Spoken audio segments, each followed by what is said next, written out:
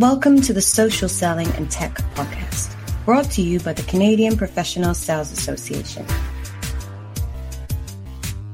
Welcome to another episode of the Social Selling and Tech Show from the Canadian Professional Sales Association. I am your host today, Bill Banham, and today I am joined by the wonderful, awesome Kurt Shaver, co-founder and chief sales officer at Vengresso. Kurt is an expert at getting sales teams to adopt new sales tools and techniques.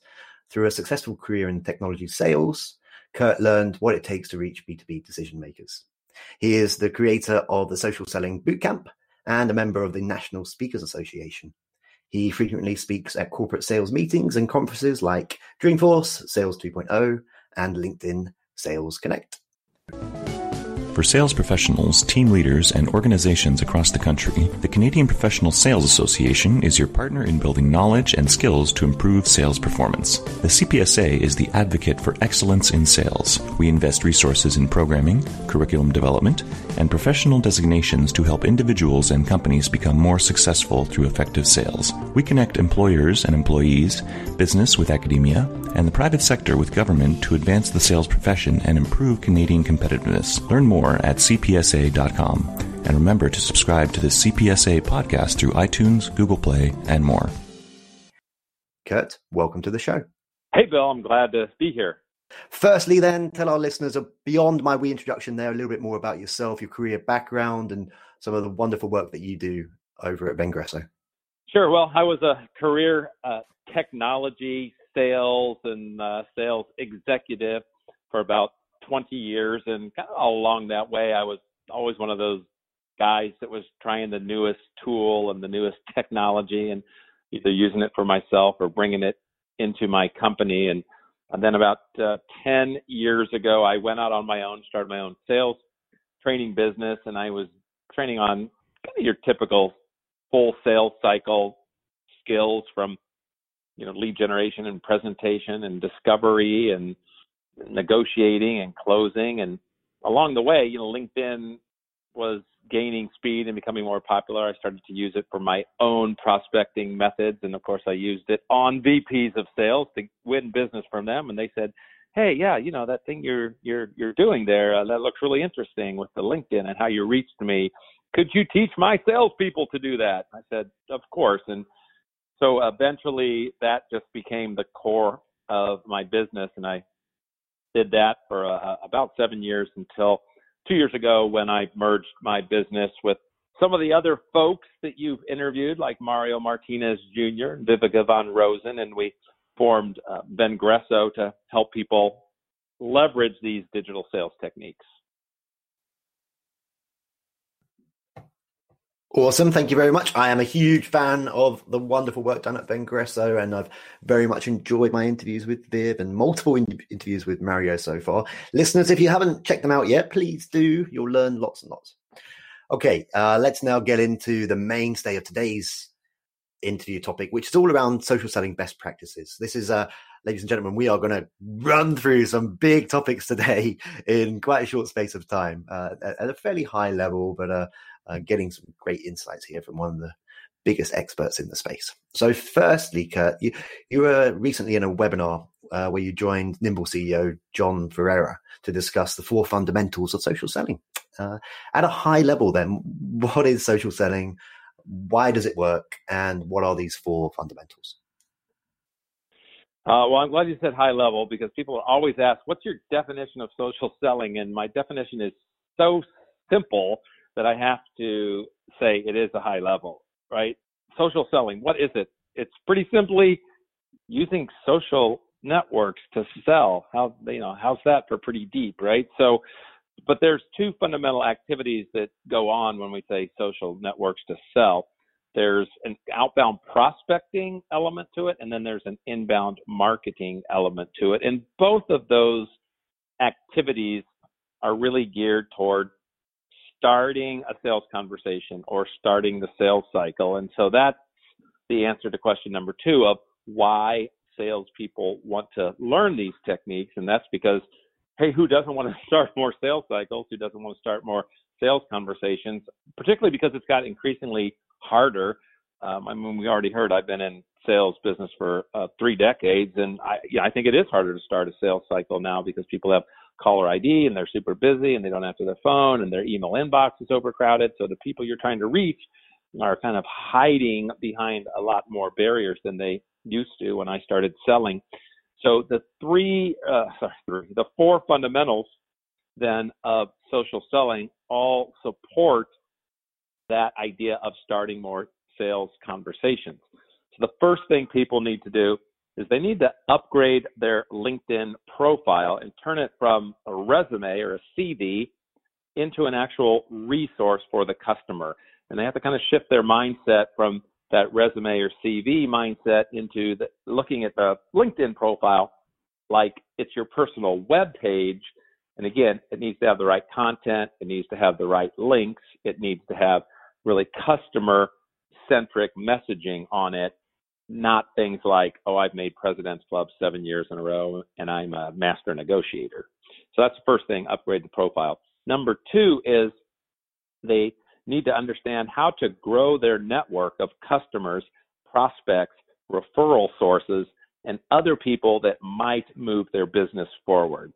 You know, sometimes people refer to LinkedIn as the Rolodex of the 21st century. And so with that in mind, it's really about, again, making those first level connections for the people that can introduce you or the people that might be the audience that are consuming the content you're posting. The third area now actually takes us into the first of those 2 lead generation activities, which is social prospecting. So the social prospecting, again, if we're looking particularly at LinkedIn, which is of social selling, it's certainly the biggest social network in the B2B space. If you look at LinkedIn, first and foremost, LinkedIn is a tremendous database of over 600 million business professionals. And the reason I say it's a tremendous database is because it's really the freshest database. It's the most accurate, up-to-date database because, Bill, you and I and the other 600 million people, we all keep it up to date ourselves, right? If we have a new job or we get a new telephone number or email, or we just won an award for something, we're going to put that on our LinkedIn profile. So we don't have to rely on a third-party data source to maybe get around to it in 3 or 4 months. It's probably something that got updated this morning. So it's super fresh as a database for outbound prospecting, and the searching capabilities of finding people by title or location or industry are extremely powerful.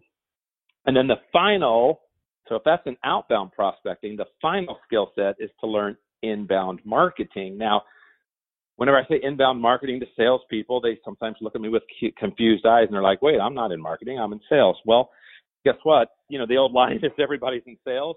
Well, in the era of social networking, we can also say, yeah, and everyone's also in marketing, because everybody has the opportunity to build an audience. Everybody has the opportunity to publish content that's going to showcase their subject matter expertise. And so from that standpoint, if an individual seller is posting content that attracts inbound inquiries, it's sort of like marketing, but it's practiced by salespeople. So the fourth skill is understanding, again, how to use the right kind of content to attract people to you. Tell me, why do salespeople need to incorporate social selling approaches into their current sales process? Specifically, let's talk about the negatives. What happens if they don't?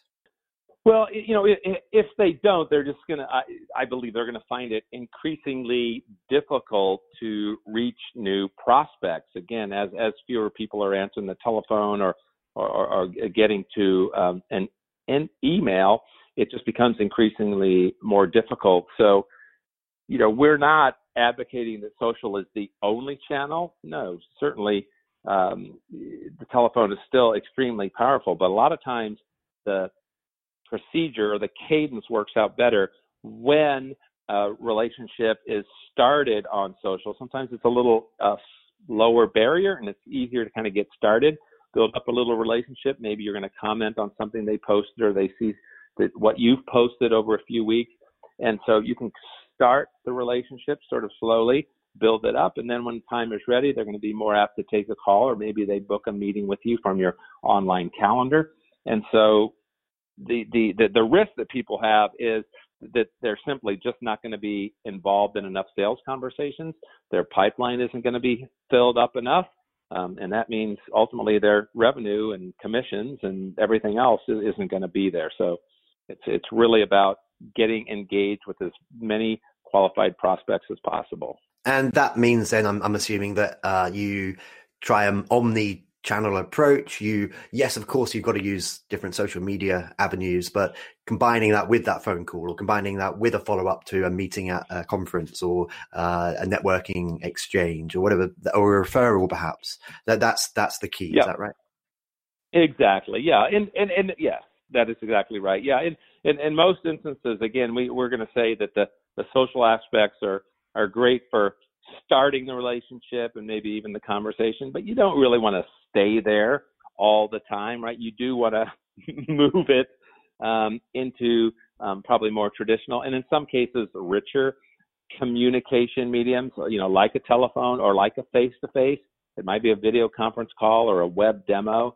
So yeah, you're right. Omnichannel is the way to go. We want to use all of the tools that are at our disposal and use the right tool for the right job at the right time. So you work with organizations to help the implementation, the adoption of sales process technologies. In your experience, what are some of the common objections, maybe some of the reservations from leaders or sales team members, and the hurdles an organization must overcome to successfully implement a social selling strategy? Yeah, well, one of the hurdles I would say is the alignment that's really required between the sales department and the marketing department in order to get the maximum benefits from a social or digital selling program, because it's so reliant on the content element of it, which traditionally is owned by marketing. Marketing is really the people with the experience and the staff and the budget skills to create a lot of the content, not all of it, but a lot of the content. And so as sellers now have this platform, this opportunity to publish content, by and large, they're going to rely on their company's marketing department to do most of the heavy lifting on that. So it's important that content is the right kind of content, right? It's aligned to the buying cycle of your prospective personas, and that marketing and sales are really in cooperation in this journey to drive more sales conversations. So I'd say that's one.